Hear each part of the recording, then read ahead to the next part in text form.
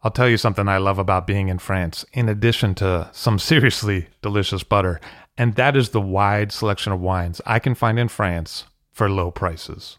It can be much more difficult to source those same bottles back in the States, and that's why I love to buy wines out of France with Ideal Wine.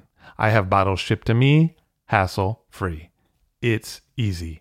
Ideal Wine has a new auction every week and is a great source for iconic names like Ouet, Louis Roeder, and Domaine Leflaive, as well as rising stars like Arnaud Lachaud, Gonon, and Tissot. Find the wines you'd rather be drinking at idealwine.com. That's IDEALWINE.com and have the wine shipped to you in the States. Use the promo code FIRST, F-I-R-S-T, for $15 off your first order of $150 or more. Hey, that's $15 you could save, and that is some good butter money. See for yourself at Ideal Wine. I'll drink to that, where we get behind the scenes of the beverage business. I'm Levi Dalton. I'm Erin Scala. And here's our show today.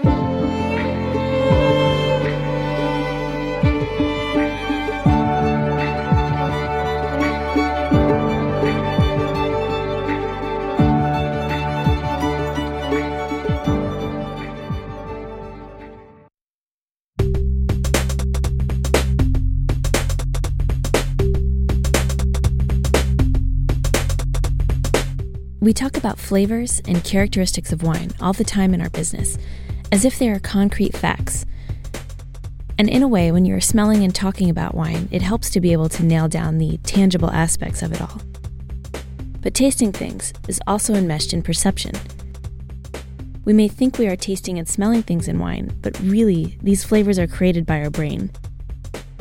And our different brains create different flavors and ideas attached to those flavors. When our brain creates flavors, there are two main things that are happening. First, there is a substance smelled, and this substance becomes a data file, so to speak, in your mind. The second thing that happens is you filter this information through cultural paradigms and your own bank of past experience. So once we both smell something, there are infinite ways in which our ideas of what we have just smelled can differ from one another. The science of flavor is a pretty interesting field of study. You probably all have Harold McGee's On Food and Cooking, and whenever you look something up, you'll find out what molecule makes one thing or another taste a certain way. But neuroscientist Gordon Shepherd points out that though each food has its characteristic molecular composition, modified by its preparation, by themselves, foods have no flavors. They are the raw materials out of which the brain creates flavor. So how does our brain create flavor? Well, molecules that enter taste and smell pathways activate olfactory receptor proteins. This sounds simple. A molecule enters your nose or mouth, it activates your smell receptor. You experience smell. We can understand this as much as we understand how our eyes see things and create images by interpreting light. But perceiving light is different. An eye making an image from light sends a one-dimensional picture for the brain to make sense of, to create depth from.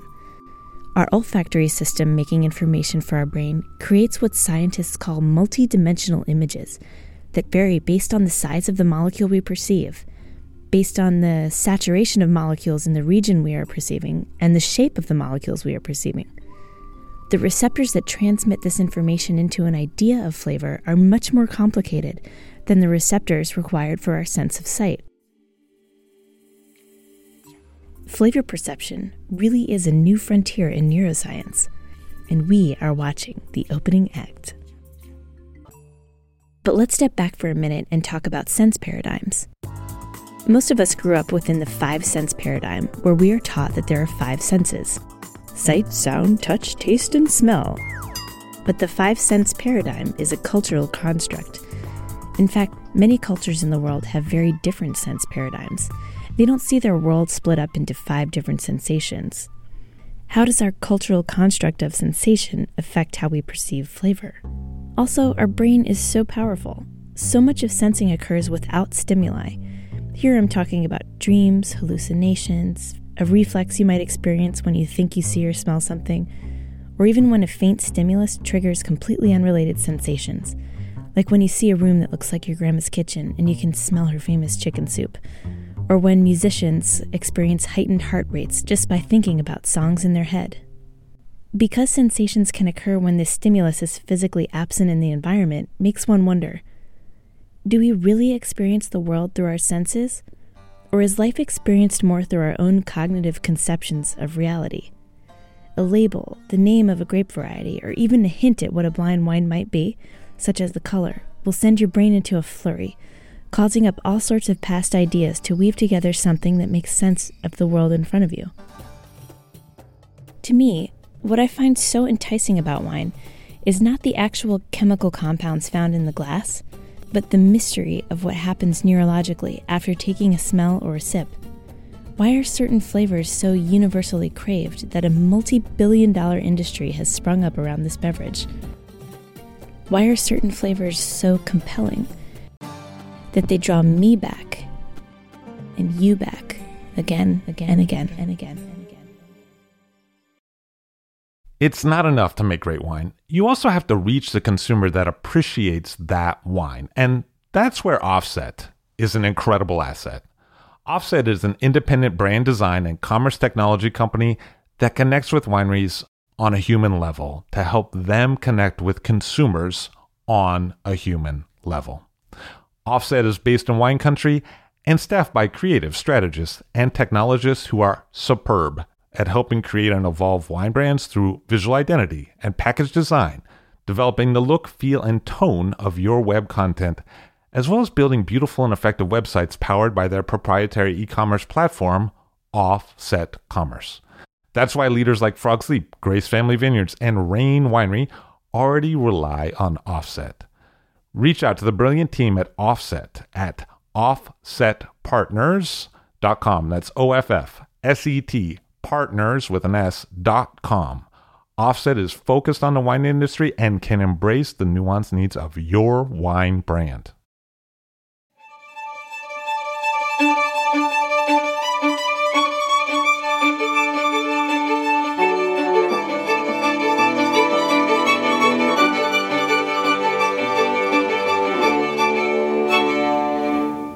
Patrick Cappiello on the show. Nice to see you again. Thanks, Levy. Great to have you here. Last time you were working at Gilt Restaurant. It feels like a lot has changed since then in terms of your own career progression. What's happened in the meantime? Yeah, a lot, I guess, huh? Well, I guess the last time we talked, Gilt was still open, and I was still working there. And then there were some changes there. Obviously, the new management about the hotel decided that they wanted to do something different with the space, and so they decided to shut us down, which was sad and unfortunate. And after that happened, they approached me about staying on, as the wine director of the hotel entirely. They made me actually a really nice offer, and even though I was sad that all this stuff that we had worked so hard for, Justin and I, the chef, Justin Bogle. Because you'd won a grand award, and was a goal of yours. Of course, you wanted to do. Justin had retained the 2 Michelin stars that we had received at some point, so it was I think a pretty. There weren't a lot of restaurants with 2 Michelin stars and a grand award from Wine Spectator, and a cellar as wide and deep that we had. So made no sense to me, but I don't make the decisions based on that, I guess. So we embraced it, and I took the opportunity to take some time off. That was the original idea. I was just going to kind of sit around the apartment and play some PlayStation and do a whole lot of whatever. The Instagram feed at that time was blowing up. 2 and 3 Michelin star lunches. I definitely cashed out some of my lunches with my friends that have been promising for me for years. They wanted to take me to lunch, but I never had time to do it. So all of a sudden, I had some time. So how many stars did you do in one day? It was a week. I did a lot of stars. I don't remember how many it was. It was like a lot. We can go back and look. It's on the feed. It was a Milky Way. Yeah. Anyway, it was good.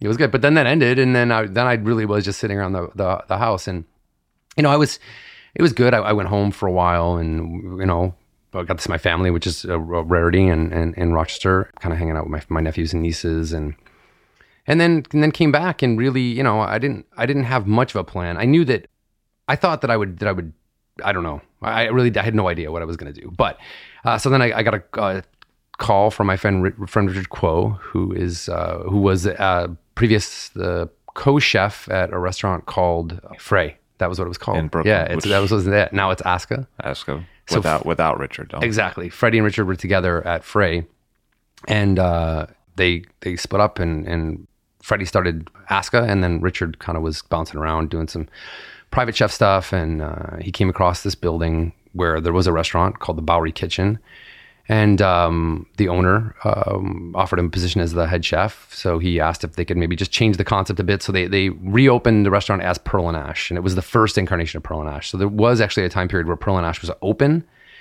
and it was only Richard involved. So he was just basically, and the food that he was doing was very like sambar-esque. There was like pork buns and just that kind of stuff, more casual, not really what he was doing at Frey.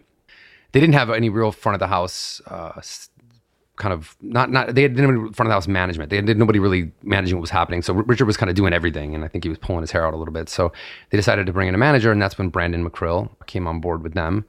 And Brandon came on, and he really saw the potential of Richard's cooking and with the space, but really believed that there should be some changes made before they really do this. So he convinced Alessandro, who is our business partner who owns the building, that he should shut down for 6 weeks and really retool everything. Maybe do some modifications in the dining room, as well as some stuff in the kitchen, kind of just get it ready to go, and then restaff the whole place and kind of change some of the menu items as well. Most of the menu items, actually. The idea was to try and Brandon and Richard both had a great idea of like a deconstructed tasting menu, which I think maybe is a term that other people use, but it really is. I mean, it's the food that Richard was doing, similar to the food that he was doing with Freddie, but in all small plates, a la carte situations. So you kind of order up your own tasting menu. Exactly. In a way. Like you picked what courses you want. Without a doubt. Yeah. But they're tasting menu sized. Exactly. And you can get them in larger portions if you want, or that was the original thing. We played with it a little bit. But so during this shutdown, I got a text message from Richard saying, hey, I got this new restaurant. Would you be interested in, coming by and maybe talking about giving us a hand with the wine program? And you knew Richard from Frey. I mean, he actually did a trail at Gilt's years before. And then we became friends when I went to Frey. We had a great meal, and then him and Freddie came to dinner at Gilt. So we just became friendly. We would talk a lot, and he lives in my neighborhood. He lives like 2 blocks from me, so we get coffee every now and again. Especially after the announcement of Gilt closing, he was trying to set me and Justin Bogle up with a guy, a finance guy who wanted to invest in a restaurant, because Justin and I really wanted to open a restaurant. That was going to be the ultimate goal. And so Richard was being really helpful with that, and we were hanging out more and more. And then he's like, hey, listen, I know you're still not sure what's going on, but if you want to come and work with us for a bit, love to have you do it. So I went in and talked to him. I talked to Brandon. And Brandon's a very interesting guy. One of my closest friends now, but I remember sitting with him and him being like, basically telling me I was going to have to work for free, and maybe he'd give me an F&B credit. And I was sitting across him thinking to myself, this guy's like, I'm like a 39-year-old man. I'm a 40-year-old dude. Like, I mean, I don't think I can work for free anymore. But I'm like, you know what? It was enticing, and I honestly don't think better to do. And I'm like, you know what? I'm going to give it a shot. I'm going to do this. This will be fun. I said, but if we do it, it's not going to be like a 20 bottle wine list. I'm like, let's start with like a 200 bottle wine list. That makes more sense to me.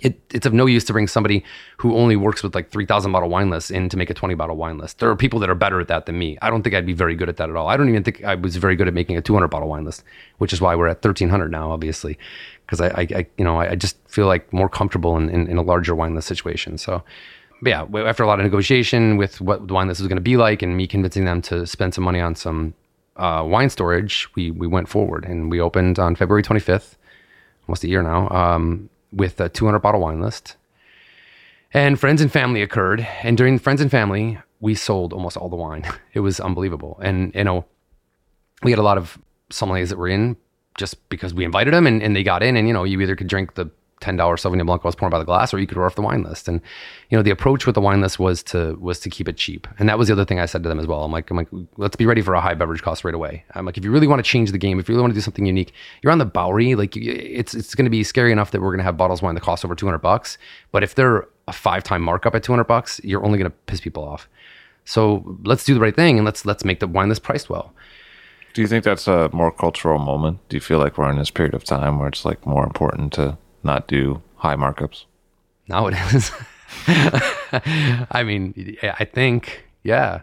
I mean, I think that what we did affected it. I mean, I mean, I don't think I didn't invent low markups, but for sure we shoved them down everybody's throat. And now it's a big problem for a lot of wine directors. And I know that there are a lot of people that are not real happy with me, but I don't know what to do. You know, that's what I was doing that at Guilt already. The wine list prices at Guilt were super soft too. And it was what I learned at Tribeca Grill from David Gordon was always like that. Like ripping people off is not nice. And eventually it'll bite you in the ass. And even at Veritas, like Tim always insisted we have wines under $30 on the wine list because otherwise, you know, I think he made a statement that the press will kill you. And so it was all fair warning given to me by people that I trust that did the right thing. So low markups are always part of my life. If you look at Veritas when they first opened, that was what made that place famous because it was all this old wine that you could get really cheap. And people love that. People love feeling that they're getting one over on like a sommelier or a restaurant owner. You see people's look in their eyes when they feel like they're getting it really cheap. And they are getting it really cheap, but what's better for them to walk out pissed off they had to pay so much or for them to feel like they won? So let them win. It's better for everybody. Yeah, so we open and then you were kind enough to write an article for Eater that I think really also changed the game. It was just an interview with you. It was just you talking. That's true. Yeah, but anyway, that I think that article really put the exclamation point on what was happening there. That was the first week. After the first week we were open, and after that we saw a huge history of people coming. It was a groundswell of not just people that are into wine, but a lot of people in the industry. So it automatically became like an industry hangout. It was also open late. Without a doubt, yeah. Which allows people to go afterwards. Exactly. And we were encouraging that. We wanted sommeliers to come. We wanted chefs to come. We looked at what happened at Blue Ribbon and what happened. And that was when I first moved to New York in 2001. Like that's when Blue Ribbon was happening. And we'd go there and I'd be like, holy shit, that's Mario Batali. Like that was pretty cool. And you'd go there and eat bone marrow and drink great wine. And it was a cool experience. And then it happened again at Momofuku, I think, that started becoming part of that movement as well. And there were a few of the restaurants that really, I think, added to that, but it had been a long time. And I feel like also the Manhattan restaurant scene as a whole, like 2 years ago, was maybe not as exciting as it is right now. And I think that there was a result of many restaurants that have opened, all very close to us too. I think with Robert Bohr opening Charlie Bird, with Thomas Carter doing Estella, with us, and now there's so many other restaurants that are coming up around that. It's really exciting. It seems like the Bowery area is really kind of blown up. It sure is, yeah. And there's already rumors of a lot of people that we know in the industry going to be coming down there and in the hood too, which is great. I mean, I remember I think it was interviewed with Daniel Jonas and him talking about when other restaurants come to the neighborhood, how a lot of people in the restaurant business get nervous when you have competition. But his point was, it's the best thing for business is when you have other people down there. And for us, it's great because more people coming downtown wanting to eat is going to be nothing but a good thing for us. So we're excited, and we're happy to have all the neighbors. Was it a big change for you to go south of Houston because you hadn't worked that far down before? Well, I mean, I was at Tribeca Grill, which was down, but that's obviously a much different neighborhood. But no, I mean, I live in that neighborhood. I live 5 blocks from the restaurant, so it's my neighborhood. And that was the other, I think, inspiration was the fact that there were no restaurants that you could get a decent bottle of wine, except for maybe Frank.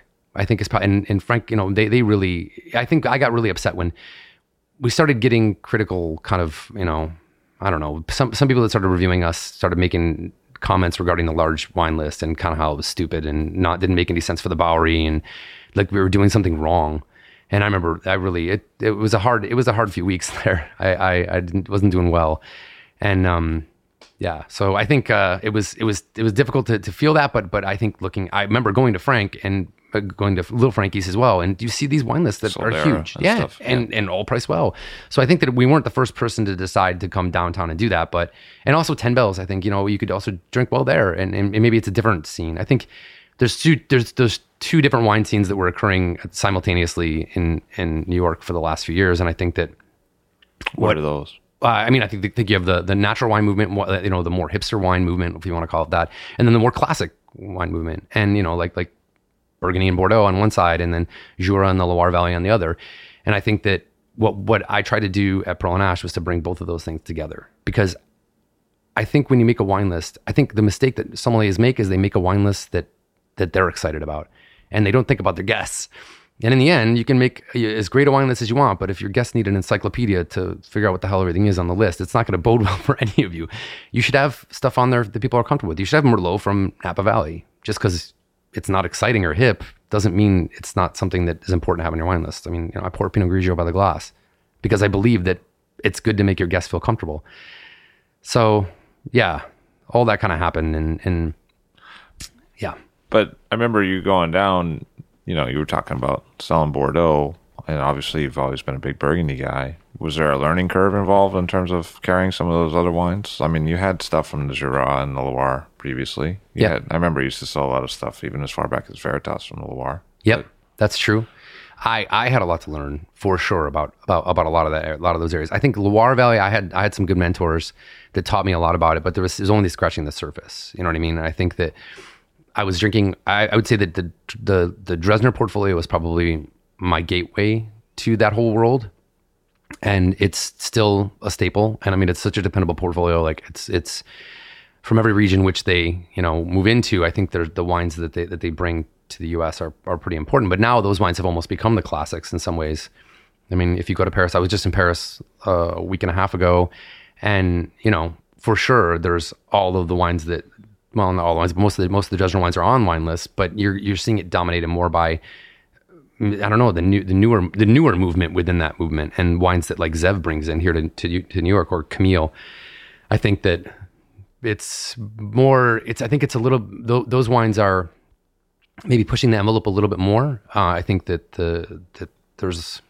there can be variation within those wines, so I think it's more risky. But the ones that are pushing the envelope, you think there's variation for sure. It can be, yeah. From everybody's portfolio. I think any winemakers that are pushing the envelope with sulfur and whatnot, and maybe not using the best environment to make the wines, can be, there's risk. How do you end up bridging that gap for the guest? I mean, I know you have a lot of different levels of clientele coming in. You have, people, sommeliers who are off work. You have just random people who hear that this is a cool place, it seems busy and everyone's into, and they come in. And I mean, how do you have that conversation with people? Like, oh, some of these aromas and flavors are maybe not what you might be expecting. Yeah, I mean, I ask a lot of questions. I try to spend a lot of time with the tables, and it's difficult because we're busy, which is great. But I have an awesome, sommelier team right now, like 2 young ladies who I'm very proud to have working with me now, and I teach them the same way that I was taught. It's important that you get as much information when you're talking to a guest at that moment, because once you open the bottle of wine, if it's not the right bottle of wine, it's too late, and it's only an uncomfortable situation for everybody involved. So it's better to ask the right amount of questions and the right questions, even if you've needed to keep asking a lot of questions. I'm like, I definitely, if there are nights when I'm working with Kim or with Bryn, and it's just me and them, and they're at a table stuck talking, I'm drowning. I'm a 41-year-old man, and I get up and down a flight of stairs every 5 minutes. I definitely get frustrated when they're at a table too long, but in the end, I know that they're doing the right thing, they're doing the right job, and that guest is going to be so satisfied with the bottle of wine that they pick out for them. So, what are some of the questions that you find work for you? I think you got to start real basic. I think determining there are words that maybe are more universal. Like the first thing I ask people, obviously, they want white or they want red wine, and then I ask them if they like drier wines or fruity wines. So you're prejudiced against orange wine. I didn't know there was orange wines. Yeah. So then I try to determine dry or fruity, I think, is the best question to ask. For me, it's the separation between the new world and the old world on a really broad stroke. I mean, and then you can bore down after that. Okay, do you like wines more light-bodied, more medium-bodied, more full-bodied? And just, it's like you're a detective. That's what I always tell Kim and Bryn both. I'm like, you have to figure out the questions that will help you continue to, bring the circle down to be right on that particular wine that is going to be perfect for them.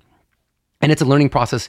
I mean, I'm still learning about terms that guests use that I don't know how to put into a glass necessarily, but it's, that's that dialogue that keeps you sharp. And as there's more wines that come in to, the US that weren't here before, there's more aromas and there's more flavor profiles that are there to have to deal with. But I definitely I feel like people are more adventurous than ever, or at least they want to be on the surface. So you get people that'll be interested in the Jura, and I definitely love the Jura now.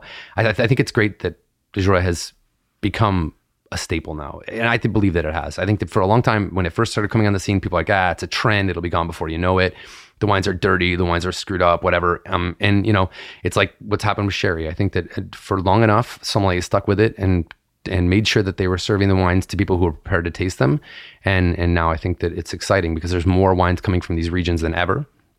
And yeah, there are wines that are really weird from that region, but I think there's an opportunity to really explore what's happening in the Jura that wasn't here before. And Sometimes I notice you sit down with guests at their table and talk with them about the wine. How did that start? And was that kind of a departure from you, coming from that kind of 2-star Michelin, more luxurious uptown environment? Yeah, I think so. I think it really, in the dining room, it came a necessity because the dining room is so tight. If I'm standing in the aisle and talking to somebody, I'm going to get like knocked into by like 5 waiters who are trying to get by me with plates. And also, I think for me, I look at it like trying to bring down the intimidation factor. Like, I don't ever want to be an intimidating person. I don't want the wine list to be intimidating. Although I know it can be, but I want people to be like very comfortable with the idea of buying a bottle of wine off that wine list and trusting me. And I feel like bringing myself down to their level, is a way to do it. And, I think like isn't like Fridays that they like kneel down when they take your order away. It's like so corny to make that comparison, but I mean, that's a pretty successful restaurant chain. So maybe they're doing something right. I don't know. But I also, it just felt natural. So yeah, I would sit down with everybody. I mean, even when we had critics in, I would sit down, whether I knew who they were or not. It was just going to happen by default because that's what I was doing. So I feel like it was my desire, and also, it's a casual restaurant. Like I wear a t-shirt every day. It's not supposed to be intimidating. But it wasn't always that way. I mean, when you first started, you were wearing suits. I was, right? Yeah. When did that change? Yeah, right. Somebody called me out. Who was it? Somebody was like, dude, why are you wearing a tie? You're on the Bowery. And I was like, yeah, why the fuck am I wearing a tie? I'm on the Bowery. So like literally that next day I was like, I'm done. I'm not going to wear a tie anymore. I'm going to wear, I did what I used to do at the hotel. I'd show up in a t-shirt and jeans and a pair of Converse, and then I would change into a suit I'd do all my cellar work at the hotel that way. And then the same thing was happening at Pearl and Ash. I had like a shirt and a tie downstairs. I was wearing jeans, but I had a shirt and a tie. But I don't know. I know it's like that mentality. It was there. It's stuck there, right? The idea that if you're the sommelier, you have to dress the part, right? You got to wear thick frame glasses. You got to wear a tight-fitting suit and a skinny tie or whatever. Like all that stuff that, I was doing before anybody was doing, I guess. But I think it was fun to break free of that. It really felt like, I broke free from it. It was great. And you're right. Now it's not even an option. I don't really own ties. I mean, I have one for the Paulet. That's basically why I have it. Do people come up to you and say, are you the sommelier? I mean, when you go to the table, I guess, do they understand right away that you're the wine guy, or does it take a minute? I think sometimes they do. I know I go to the table a lot and people are like, oh yeah, we wanted to talk to the sommelier. I'm like, yeah, okay. I'm not the janitor, I promise. I'm definitely I mean, it's, yeah. I think now it's become more known for people that go there that it's a more casual environment. Also, the music's so loud in there, and it's it's a very ruckus environment. So I don't think it seems too surprising. But I think initially it maybe was a little shocking to people. I mean, especially when I'm wearing a t-shirt. Yeah, I think it throws people off for a loop a little bit. But I think I more had questions about whether I was the sommelier when I was working at the Palace Hotel. Because I didn't have a pin. That was probably. Okay. I think it was probably often gotten those questions more. So I think I've never been a traditional person in my approach, I guess. I don't know what that means. And you mentioned the Paulet. I mean, how long have you been involved with that, and what's going on with that for you? So La Paulet, I moved to New York in 2001 when I was working at Tribeca Grill, and that would have been year 2 for the Paulet. And Daniel was at Montrachet down the street. And, David Gordon, who was the wine director at Tribeca Grill, was the guy who helped him out with it forever. So I was around it forever. I mean, it was, I worked a lot at the restaurants during the Paulet because when I was at Veritas, Tim was there or David was there. So I usually wound up catching the side stuff, but I always worked all the day events. I always went to all the after parties. So it was part of my life, but it was like not, it wasn't what it is now. I mean, it's much different now, but. What was it like then? Back then it was fun. It was awesome. It was fun. Yeah. I mean, it was so great to, Presumably it's still. It's things. Amazing. It's even more now, but I remember going to Montrachet. Like Yoshi Takamura and I would sneak over to Montrachet like while they had the rare wine dinner after we finished work, and we'd go in the wine cellar and like Daniel would bring us like tastes of, and it would be like Veronique Drouin and Christophe Roumier doing a Musigny dinner at Montrachet, like back to the 50s, like the real deal. And we'd go and hide in the wine cellar at Montrachet, and Daniel would bring us tastes of the glasses for us to taste in the cellar. It was great. It was great. And then the Paulet itself, working on was so awesome. I mean, I know Christophe Vermier. Like, that's a pretty awesome experience. I hold him in high regard as a winemaker, but like, you know, he knows me, and that's kind of cool. Like, that's kind of cool. Christophe Vermier meets a lot of people, but you know, I don't know, that it feels, I feel very lucky to have the relationship that I have with Daniel and working the Paulet and him, you know, even early on, like first time I went to Burgundy was 2003. And when I went, he set up all my visits. I visited, you know, Dominique Lafon. I visited Christophe Vermier, like all these guys, Jean-Marc Rouleau, like all these guys that back then I didn't even realize how important they were. I was just, you know, just getting started. And then since then it's become amazing. And, you know, to work with the sommeliers that we get to work with at this event, although it can be difficult. I mean, obviously my role now is different. So what is that? Well, the year before last, when we were in San Francisco, we were at the after party at the Michael Mina Steakhouse, and it was me and Daniel and David sitting there. And I'd always help David with as much as I could. He knew I was always there for him. I was looked out for him. I just did whatever he needed. I always had I was like kind of his right hand whenever David was running the Somm team. So we were sitting there, and David said to Daniel, he was like, I don't think I can do this anymore. I'm just getting too old. It's just too much for me. I don't want to do it anymore. It's you know, it's too much stress, or whatever the excuse was. I mean, he's saying, and he said, I think you should let Patrick do it. And not much was said. Did you know that he was going to do that? Or I mean, you know, he had always made jokes that someday I was going to take it over. Like when we would be there and someone would be driving him crazy, and he would put his arm around my shoulder and say, soon it'll all be yours, Patrick. yeah, one day, all of this grief. Yeah. When you know, it's funny because, so then within a few months, Daniel sat down with me and said, would you be interested in doing it? And I said, yeah, but I said, I only want to do it if Daniel or if David is going to be there to help me, because I don't feel like I could take it on this much and this quickly. And I said, I also want to be able to have a support team, you know, to help me as well. And that was when we spoke about bringing Yoshi back from Japan to help. And he's really been a huge help. And Risto. Because you guys used to work together. Exactly. A couple restaurants. Exactly. Yoshi and I worked for 4 years at Tribeca Grill and 4 years at Veritas. So he's back and helping on that side as well. So it's not just, I mean, I definitely am the person who has to do all the paperwork, and I'm definitely the one that has to send all the emails, including the emails that maybe are and aren't the ones that sommeliers want to receive. But yeah, I mean, but those guys are all supporting me, which is great. But so I took over as of last year. It was my first year working in the position of chef sommelier, and it was funny, you know, David Lynch, who owns St. Vincent's in San Francisco, sent me a note. He wasn't able to make it last year, and he said, "Congratulations on the new position. I imagine your life is spent herding cats," or something to that effect. Basically saying that sommeliers are a big pain in the ass. We are, right? Everybody's got a big ego, and everyone thinks they know everything right, and you know that doesn't make it easy. But I mean, I feel like I get along well with most sommeliers. I think I do.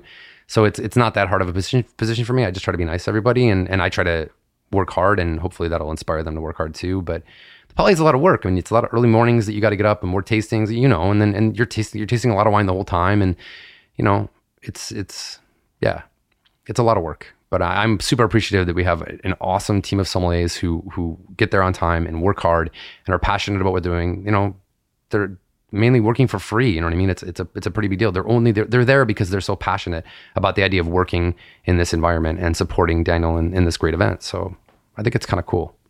As someone who might be going to La Paulet, like someone who hasn't been, what should they expect? Man, to drink a lot. I think that it's pretty amazing if you think about, and if you look at the amount of wine that the clients drink to go to this thing. You taste unbelievable stuff. Like I know you are a big fan of the verticals tasting, which happens on it's my favorite on Fridays. It's great.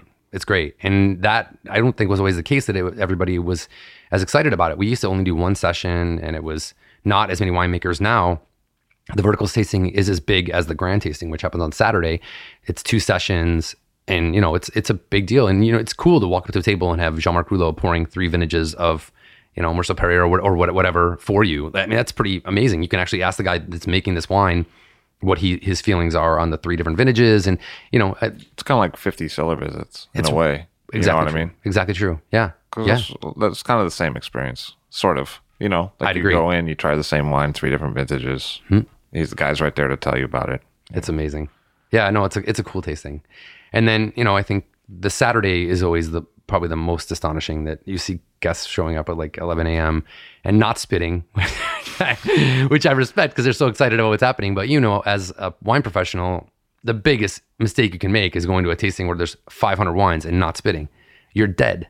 I'm a much better person when I've had a few drinks. Yeah. I just want you to know. Everyone loves me, and I'm a great dancer as well. Yeah, I know. I feel exactly the same way about myself. No, you got to hear this story. It's so great, isn't it? Alcohol is such a great drug. Yeah. No, I think, and then they show up. You know, they go home and they go out and go have lunch, and then they come back for the gala dinner after even more wine, and then that's an amazing scene. I mean, the gala dinner is pretty special. It's pretty special to see, and it's exciting for these clients who have basically spent their whole year thinking about this night and selecting the bottles that they select.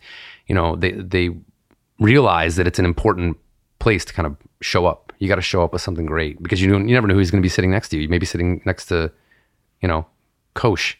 You want to make sure you bring the right bottle if you're going to pour them a taste.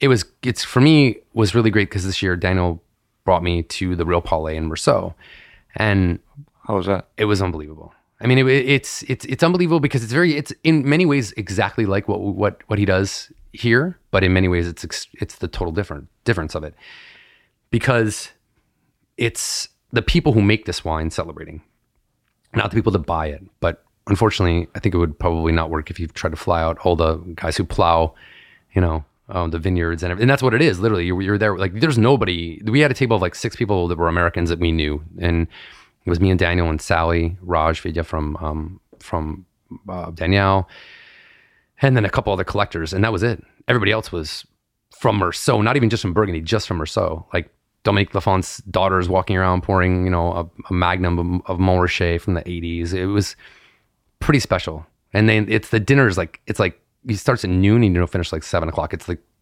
6 courses over that long a period of time. So when you leave, you're like really, you're well lubricated, I would say. Yeah. So it was great. And I feel like it was really important to go and experience it firsthand because this was the thing that inspired Daniel to do this event. So for me, I feel honored that he wanted to show it to me, and it was awesome. I recommend going to it.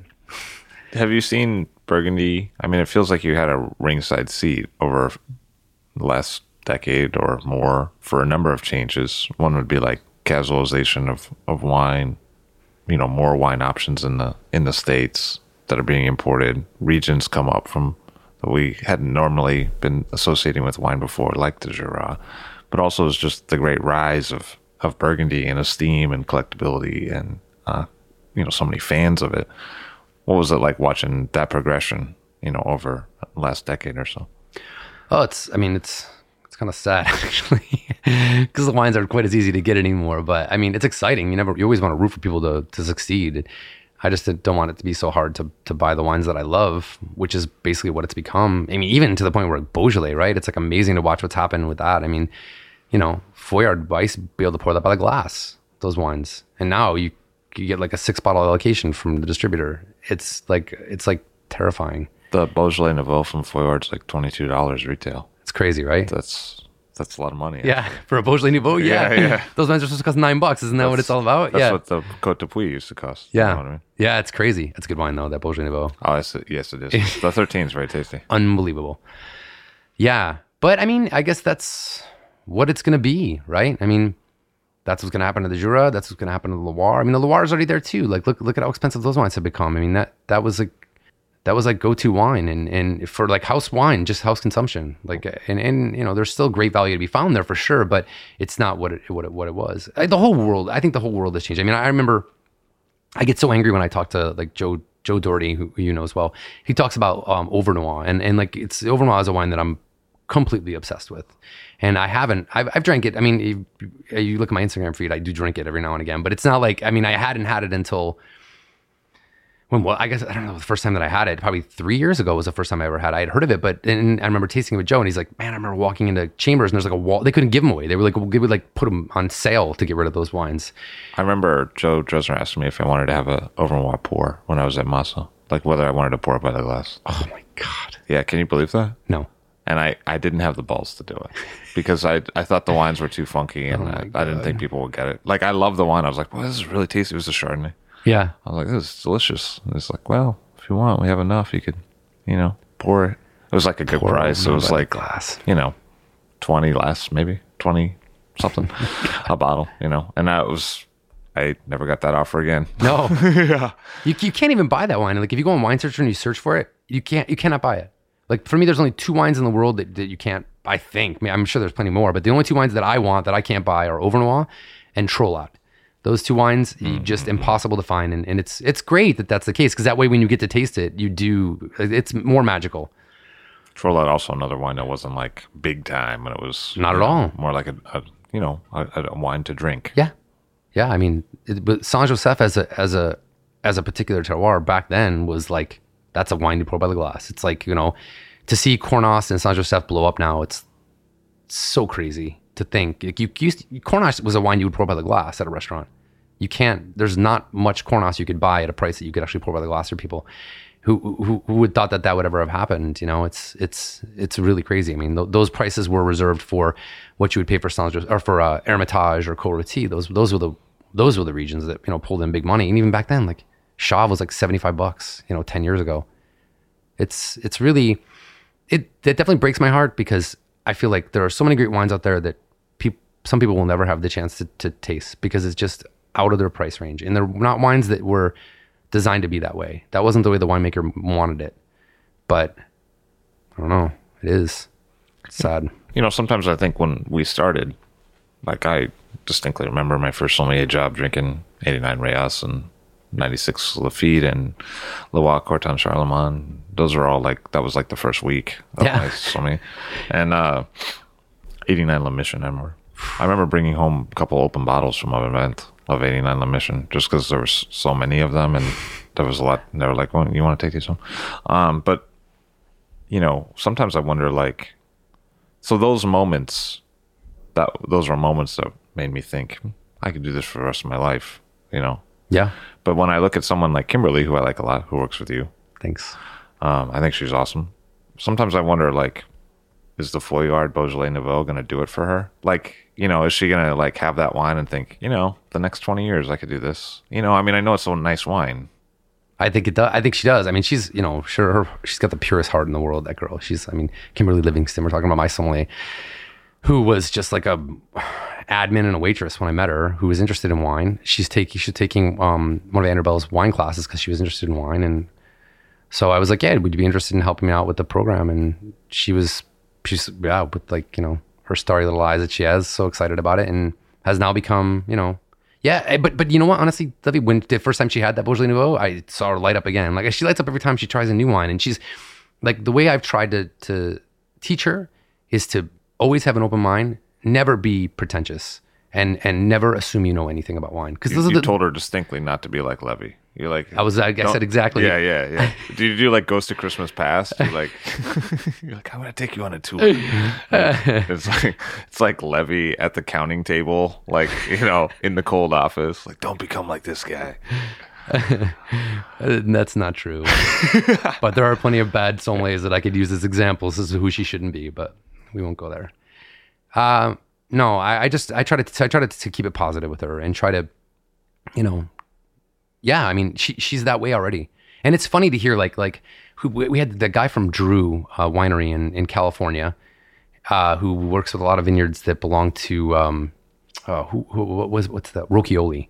And he's talking to her about Rocchioli, she should know Rocchioli. Oh, right. Of course, you've had it all. And I know what Rocchioli is, because I actually at some point came clean to him. I was like, listen, we have to start talking about Rocchioli, because David Gordon used to buy every Rocchioli wine every year, and we used to have 2-page vertical of Rocchioli Pinot Noir at Tribeca Grill, and inventorying those wines was the worst part of my month, without a doubt. Look the same. Oh my God, East Bend and East River and East whatever, and it used to drive me nuts. I'm like, I'll never buy a bottle of this wine ever. Poor Rocchioli family. I'm sorry. I apologize. They're great wines. They were good wines. Yeah. I haven't tried them in a few years. I haven't had them in a while either. It used to be on lists. I mean, you used to see it all the time. Yeah, it was super allocated. You get 3 bottles of everything. It was like the way Williams Salim used to be back in the day.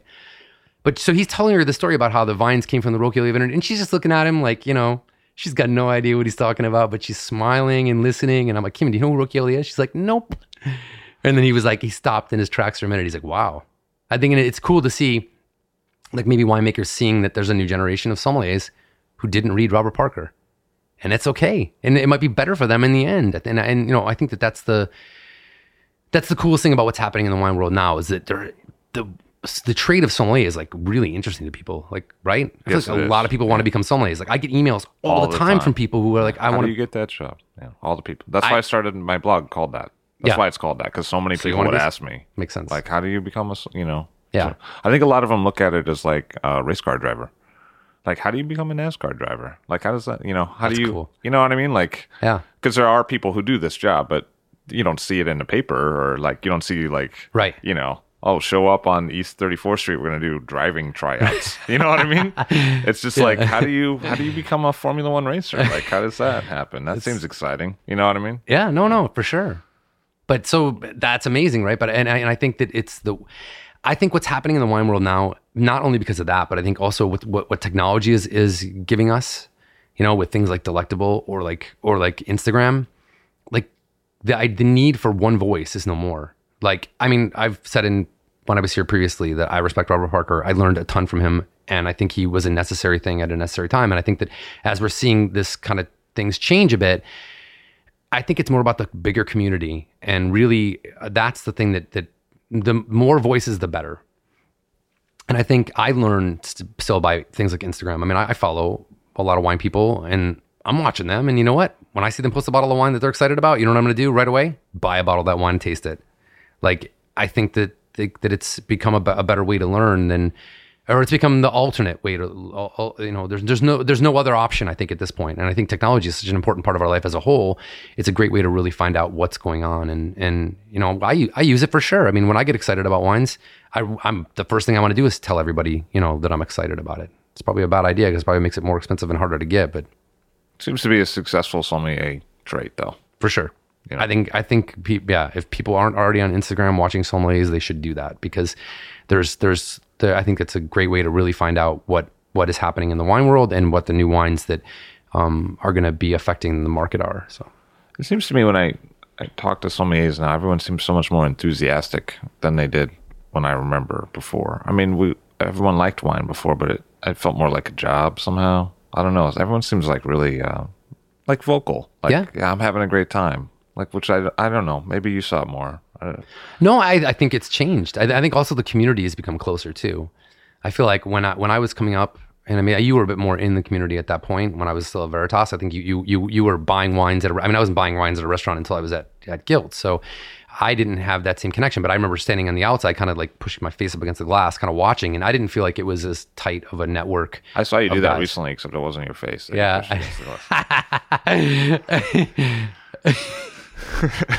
Just saying for the record. That was I've seen a little too much of Petro I Cappiello. was at Enoteca's last night when they wouldn't let me in. Shame on them. But so yeah, I mean, what was that like for you to switch from? I mean, it's amazing to watch your career progression, because I think you were there the whole time. You predate my era in New York for a long time, because I was in Boston for a long time and in Florida, in sommelier, but not here in New York. And you were here the whole time, but you weren't buying. And I felt like a lot of people didn't know who you are, like the broader public didn't know. And now your diet is chronicled in like New York Magazine. So like, it's like, not only do I know him now, I know he likes his pancakes with buttermilk, like that kind of thing. So, I mean, that's been a fairly short period of time that's happened. That's been like a 9-month change. It's been quite a year. Yeah, quite a year. Because the thing is, it's not really who I am. Like I don't actually like all of Pancakes. this attention. You don't like pancakes. No, I don't. I'm actually a very introverted person, and I tend to not really want to be out there hanging out. It's very uncomfortable for me to do it, but I know that it's important for my restaurant and also for people. I want people to embrace wine. So I think whether or not if I become chosen as one of the people who get people excited about drinking wine, and look at how many people drink wine now than they did 10 years ago, Levy. It's amazing, right? Well, I think you see it a lot more than me. But I mean, does it seem like it's a lot more youth culture now? Yeah, totally. And I mean, for me, I spoke on maybe not to you, but I spoke before about my trip to Paris about 2 years ago, it was August of to me, a year and a half ago, and it was the trip that really at least planted the seed in my head about why I was angry about what was happening in the wine world in New York. And I wasn't hanging out at 10 Bells really. I mean, even I go there every now and again, but I didn't know if the scene was still what it was when it first started. But if you go like Vervolais, when I was in Paris, really like changed me when I went there. And I was like, wow, this is like, they're like young people everywhere, like having wine and eating food together. They weren't drinking beer or cocktails, especially because the cocktail culture was, really such an important thing a few years back. And I feel like it was overshadowing the wine culture, which is In New York, you mean? in New York. Yeah. I think so. I think that's still true today. Yeah. I do. Yeah. We don't see it because we're so in the wine thing. But Yeah. I think for a young person, I think it's much more appealing to go to a Oh, to a cocktail I place. have a restaurant that doesn't have a liquor license. So, I mean, we just have beer and wine license. So for sure, I see people being disappointed when they can't order cocktails. So I know it's important, but that's how we did it. We forced no choices. They can limit the choices. That's how we'll do it. But no, I think it's changed though. I mean, I was back in Paris a few weeks ago again, and we, even on that scene, like to see where it went from 2 years previous, Vervolay, Chateaubriand, Frenchy were the ones that were really changing the game. And now it's like you have restaurants like Bones, Mary Celeste, like really exciting restaurants that are pushing that same thing. And we had great meals when we were there, and the vibe continues to be the same way, young people. And I think if you go to Estella now, if you go to Charlie Bird tonight, I think you'll see that the dynamic is more people drinking wine, definitely at our place. And I think it's a younger dynamic. But with that comes, a lot of responsibility to making sure that you can give them great wines that they can afford. And that's always the hard thing, because young people tend to have less desire and less budget, less whatever kind of miscellaneous mad money to blow on wine. I think that you have to, as a wine buyer, you have to be sensitive to that. They're more open to picking anything, Right. But they don't want to waste their money. Exactly right. That's why, we have, right now I have like 50 selections under $50, and there's more than 200 under 100, because I think that's an important area to really capture people at. And some restaurants don't have, even wine list that big, let alone all wines underneath that area. But there's so much great wine to buy in that price point, I think, that is really fun, delicious wine. So. As you said, there's not so many people with longer wine lists. I mean, do people really spend the time to look through the wine list? I feel, like, do they sit there at the table and take the 10 minutes to look through, or is it online? Or, Yeah. I mean, how do people engage with the list? It is online, and people do look online. I get people that come in with printed up pages, highlighted wines that they already want, which I think is really fun to know that people are using that. We update the wine list a couple times a week. I like to keep it fresh and real. I don't like misrepresenting what we have. But people also spend a lot of time with the wine list. People who come to Pearl and Ash because they are excited about the opportunity to drink wine there will take a lot of time, and they'll want to talk for sure. But they also drink like a lot of wine, like multiple bottles. For the size of the restaurant, the amount of wine we sell is pretty amazing. Like Brandon had a budget when he started that restaurant, and I've definitely completely destroyed what his budget was. As far as the idea, the cost is a lot higher than he ever imagined, but it doesn't matter. But people are there to drink wine, and they're younger than I ever imagined they would be, and they want to talk about it. They want to have a dialogue. They want to know what we as a wine team are excited about there, and they want to get on board with it. So, does it feel to you like there's less emphasis on being right? I feel like it used to be people were very scared to say something that was incorrect, whereas now I feel like there's more just kind of in general openness about wine. I don't know. I think so. I mean, I don't know everything for sure. I'm not embarrassed when a guest asks me a question for me if they about a wine that I never heard of. I'm like, I don't know about it. Tell me about it if it's exciting to you. I think people are. Yeah, sommeliers tend to be. I think they seem a bit more humble than they were. Is that the question? Humble or not? On both sides. I mean, I just feel like you may not agree or see it differently. So I'm asking, but sometimes I feel like the big concern before was that you had to be right. Right. Yeah. And now the big concern is you have to be enthusiastic, I think. Yeah, I think you're right. That's 100% right. Yeah. Like I see the difference between someone, this is not a criticism of either side. Someone from an older generation, like maybe before you and me, I think, you would go and you would say, what do you think about this wine? And the guy would say, well, I like that 96, but in my opinion, I feel like the 95 is drinking better. Mm-hmm. And so for me, I would order the 95. And then half the time the guy would get the 95, and half the time he'd be like, well, the 96 was rated more, which is why I asked you about it. So I'm going to get the 96. You know what I mean? Mm-hmm. Like that was how life was, I think. And now I feel like not at Pearl and Ash, because you're a very knowledgeable guy, but I think in a lot of restaurants, people are like, what do you think about this 06 versus this 05? Because obviously we're further ahead in time now, and people don't have the back vintages they used to. and the sommelier will say like, I don't know, but let's drink them and find out. Like I don't know. They both seem awesome to me. And the guy will be like, okay, well, let's get them both, and you can check it out and check it out. Let's see. You're right. You know what I mean? No, you're right. Certitude is kind of like less of a thing now somehow. Like it's more about just kind of, I don't know. Let's find out. Let's find out. Like kind of a, this might seem like a trite comparison, but I watched the Macklemore and Lewis like the heist video recently. Okay. And I was like, this dude's on a fucking a wooden ship. He's in a biplane. He's in the Antarctic. He's in LA at a back party, like a backyard party. It seems like the whole thing of like I saw that and I was like, man, youth culture, man, it wants to explore. It wants to be like on a bobsled. It wants to be like extreme plane flying. It wants to be like on a colonial era ship. It wants to like, it's a combination of like old tradition and just extreme exploring. It's like not extreme sports, but it's like extreme, like what's going to happen when, Yeah. No, I think that's you're right. It's that's a statement as to what's happening in the culture of youth right now. And I think it affects their adventurous nature when it comes to exploration and, restaurants too.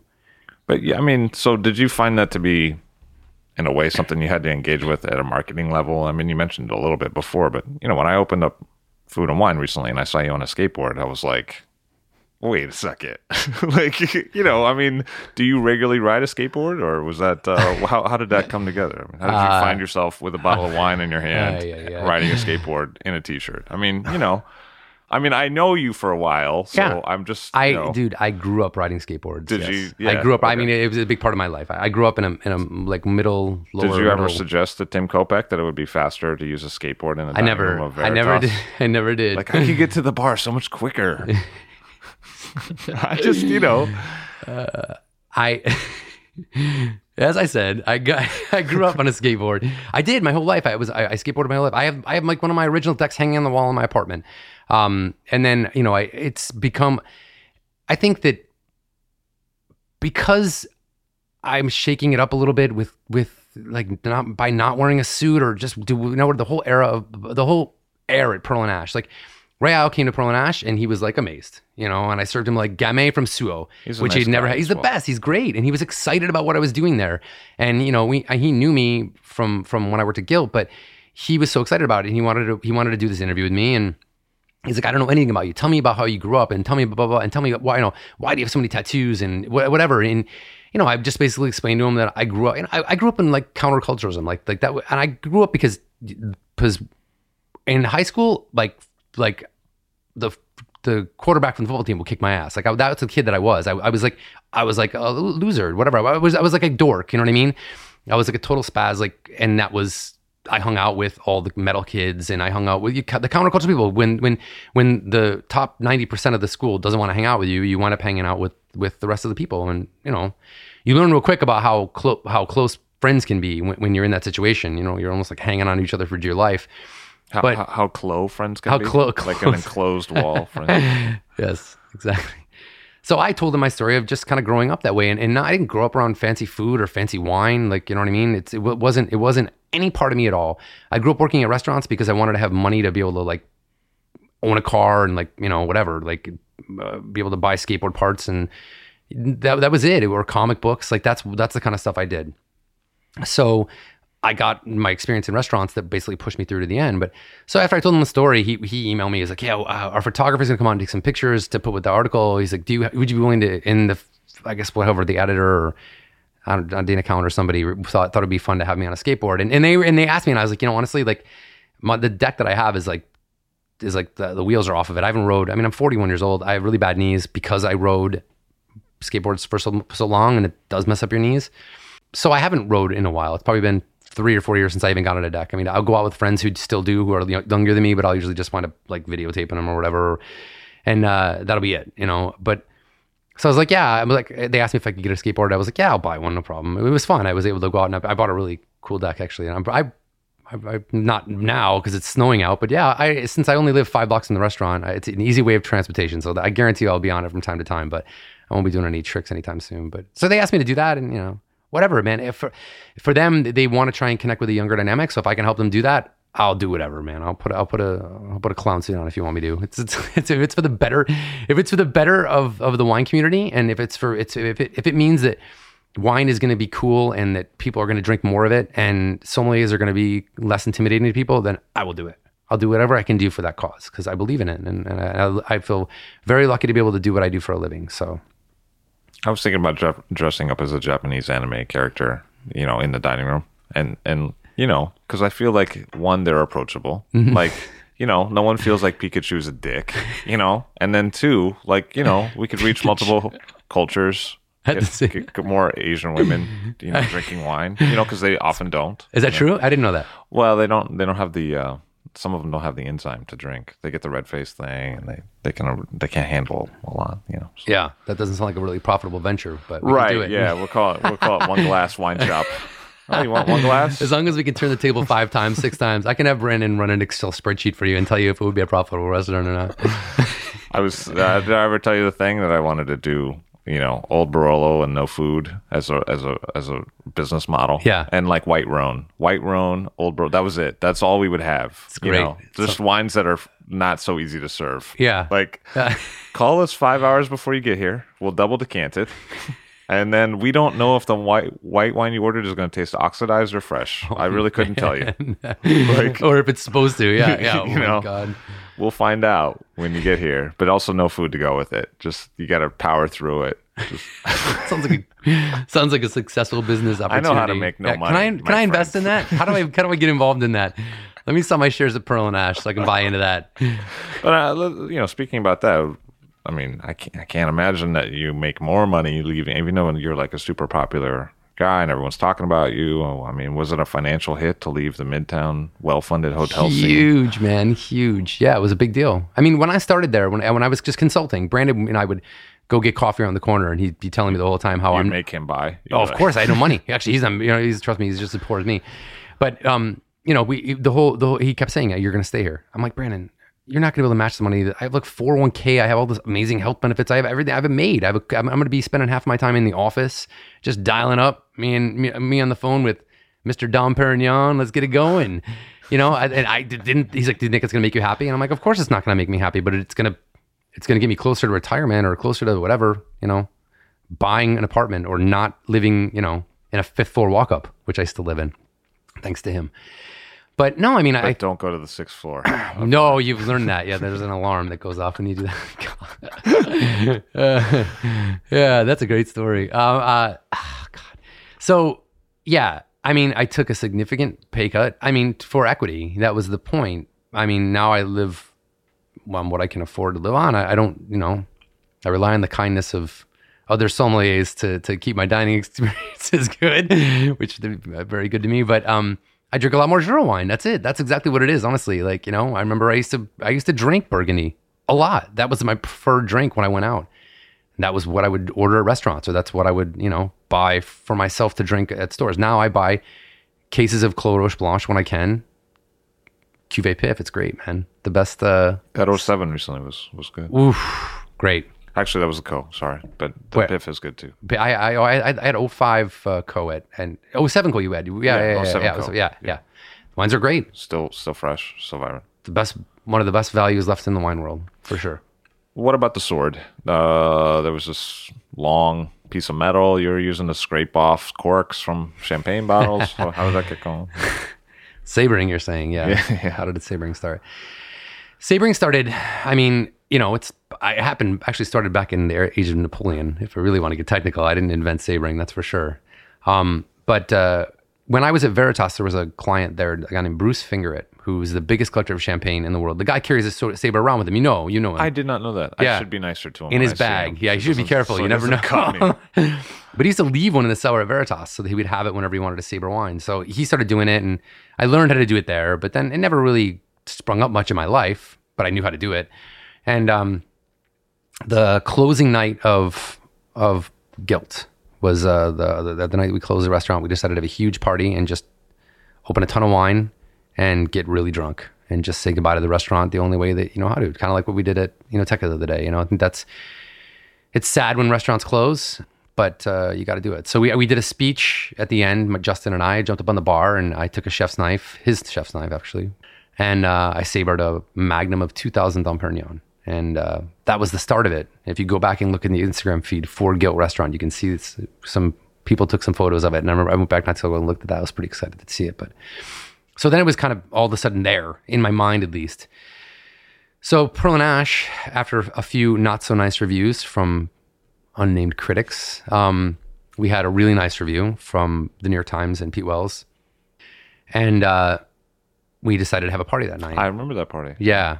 And I bought, and we knew the review was coming. We knew that it was coming out on that Wednesday. And I said, you know what? Let's buy a bunch of champagne. We bought a keg of Pacifico, tons of Modelo, and like cases of Modelo. And I'm like, we're going to have a fucking party no matter what happens. I don't care what the review is going to be. We're going to have a party. It's either going to be, like, screw it. We made it through all the critical time period, or else we're going to be excited for a review. And the review came out. And I thought it was a really great review. I was very happy with how it came out. And it was one of the first reviews to really put the sommelier front and center since maybe Tim or Jean-Luc Ledoux, I thought. Yeah. Or Paul Greco. I think Paul Greco Greco, yeah, sure. Paul was definitely an inspiration for me on Pearl and Ash. But you're like in 3 paragraphs of that. It was a lot about me, and it was very hard. We were I counted sitting. all those. Thanks. Yeah. How many words was it again? It was me and Richard were sitting in the front window in Pearl and Ash, just hitting refresh because we knew it was coming, and then the review came up and popped up, and then the picture was there, and then I started reading the review, and I'm looking next to him, and I'm kind of glancing at him like, oh my God, this guy's gonna kill me. And then finally at some point they started carrying a sword around. Yeah, that was when I got nervous. So that night we did the party, and I had a Jeroboam of Pierre Peters that I bought, and we did our speech, and I sabered it, and I hosed down Richard, and I hosed down Brandon. And, oh yeah, that's right. Yeah, and then it got ugly, and we just kept sabering wine, and then more great accolades came after that. Bon Appetit's, top 50 came, and we celebrated that night. And every time there was I think because the first few reviews were just by people who for some reason just didn't want to understand what we were trying to do, it was really hard. I mean, I'd never been through a review process. I'd never opened a restaurant before. I had already signed on as partner before all these reviews started coming out, and I was thinking to myself, what did I do? Like, what did I do? I made the biggest mistake in my entire life. Like, I've ruined my career. I left an amazing opportunity at a huge hotel with a huge budget to take this job in this restaurant, and people are saying really mean things about the wine list and about me, and I couldn't understand why, because I didn't do anything to these people personally. I was nice to them when they came in the restaurant, but for some reason they didn't want to get excited. So then when the one came out, it was great, and then we had a lot of great stuff after that, and it was awesome. And then it just became kind of a statement that we would do when friends would come over. We'd saber a bottle, and I was always using a chef's knife, and I was like, I need to get like a proper blade. So I went on, and I have an obsession with skulls, as some people know. And so I Googled skull sword, and this eBay link popped up with some sword it's called the Demon Slayer sword, so it's called, and it's got skulls on the handles, and it's like a katana sword. It's so huge, and I'm like, you know what? That's perfect. Let's buy that. And I bought it, and we started using that, and now it's funny to watch like Kim get on the bar, and she does it too. Bryn as well. Both of them are fully Saber certified, and even Mel, who is our assistant general manager at the restaurant. So it's become part of the culture there, and it's like we get people who come in who are like, can we order a bottle of champagne and have it sabered? Like it's fun that's part of another element to Pearl and Ash, and it may not be for everybody. It's definitely not the safest thing we do, especially after a bunch of drinks, but it's a lot of fun. If I'm gonna saber something, what should I remember? What's the first couple steps I need to be thinking about? The bottle's got to be cold. That's important. I mean, only if you don't want to lose a lot of it. It actually sabers better when it's not cold, but if it's cold, you're going to lose less. You got to remove the foil completely. You got to remove the cage. You don't want to point it at anybody once the cage comes off. That's really dangerous. And then really it's about just sliding the sword down at a little bit of an angle. You're just making contact with the lip of the bottle, and that pressure is doing all the rest. So you don't have to like chop it off. You're really just trying to crack it. It's really not, I mean, you see Kim, she's not a big girl, she's tiny, and the fact that she can do it like real easy is definitely part of it. But I would be careful. I think that it's not the safest thing in the world to do. And if you're at a party, I don't want to be the result of a bad sabering accident. I'm just waiting for that day when the police show up. but it's, yeah, I think just using safety and really just if you understand the physics of how it works, Do you find that people take pictures often? Or... They do. There's a lot of pictures being taken. There's a hashtag on Instagram and on Twitter, Sabertown USA, that was invented by two regulars at the bar, two guys that you know, Brian Garcia and Dean Santon, who were there the night that we started sabering, like, I don't know how many bottles. We were there like 2 a.m, sabering wine like crazy, and then they started taking these pictures. Those guys are super involved in social media, and they started tagging it Sabertown USA, and it caught on. So yeah, it's a fun part of it. I think it definitely makes the night go by a little bit quicker. And speaking of social media, when you post up those bottle pics at the end of the night, I mean, are you literally remembering all those lyrics, or it's like a different punk song every It's night? a lot of different. Are you on Google? Or I mean, at first I was like, oh no, obviously he knows all the lyrics, but now that we've done like 70 of, Yeah. I mean, do you really remember? No, all I of those Google the lyrics. I Google the lyrics. I mean, usually it's either a song that plays that night that inspires me, or one that I think of that'd be fun. But yeah, I have to Google the lyrics for sure. I mean, I don't have as many brain cells as I used to, and I want to make sure I spell everything right. I'm a pretty bad speller. So yeah, you figured it out. So what's next for Patrick Cappiello? I mean, you've done a lot, and the last year has been like just, it's like the cork coming out of the saber bottle for you. What's going to happen in the future? I don't know. There's a lot of ideas. I mean, Brandon is an idea guy, and he's always thinking and always moving, and he wants to push me in every way possible. I mean, I think we'd like to open another restaurant at some point. It's definitely something we'd like to do. It's in some ways not an easy time to open a restaurant in New York right now, because there is such a demand for restaurants, and there are so many restaurants opening. It wasn't like it was 5 or 6 years ago where you could find inexpensive spaces. So we're trying to work that out. We would love to open something in the next year or so, if we can find the right space and have it be the right fit, and be kind of about what we're doing. We want to stay true to what we're doing. Would it look like Pearl and Ash, or would it be different? I don't know. I mean, I don't want to put this suit back on ever, so it's not going to be that much fancier for me, at least. I don't want it to be. I mean, I'd love to have a situation where it's just I wouldn't want to do another Pearl and Ash. I like the idea of switching it up and trying something different. So, I mean, I guess we'd have to wait and see. It's an issue. I think of. Yeah, I want to keep the energy, what we're doing, and the mentality about the way we approach wine and food should always be the same for us. I don't ever want to go back to that old guard mentality. Yeah. Thank you very much for being here today. Thanks for having me, love. Patrick Cappiello of Pearl and Ash on the Bowery. All Drink to That is hosted and produced by myself, Levi Dalton. Aaron Scala has contributed original pieces. Editorial assistance has been provided by Bill Kimsey. The show music was performed and composed by Rob Moose and Thomas Bartlett. Show artwork by Alicia Tenoyan. T-shirts, sweatshirts, coffee mugs, and so much more, including show stickers, notebooks, and even gift wrap, are available for sale if you check the show website, alldrinktothatpod.com. That's ILL drinktothatpod.com, which is the same place you'd go to sign up for our email list or to make one of the crucially important donations that help keep this show operating. You can donate from anywhere using PayPal or Stripe on the show website. Remember to hit subscribe or to follow this show in your favorite podcast app, please.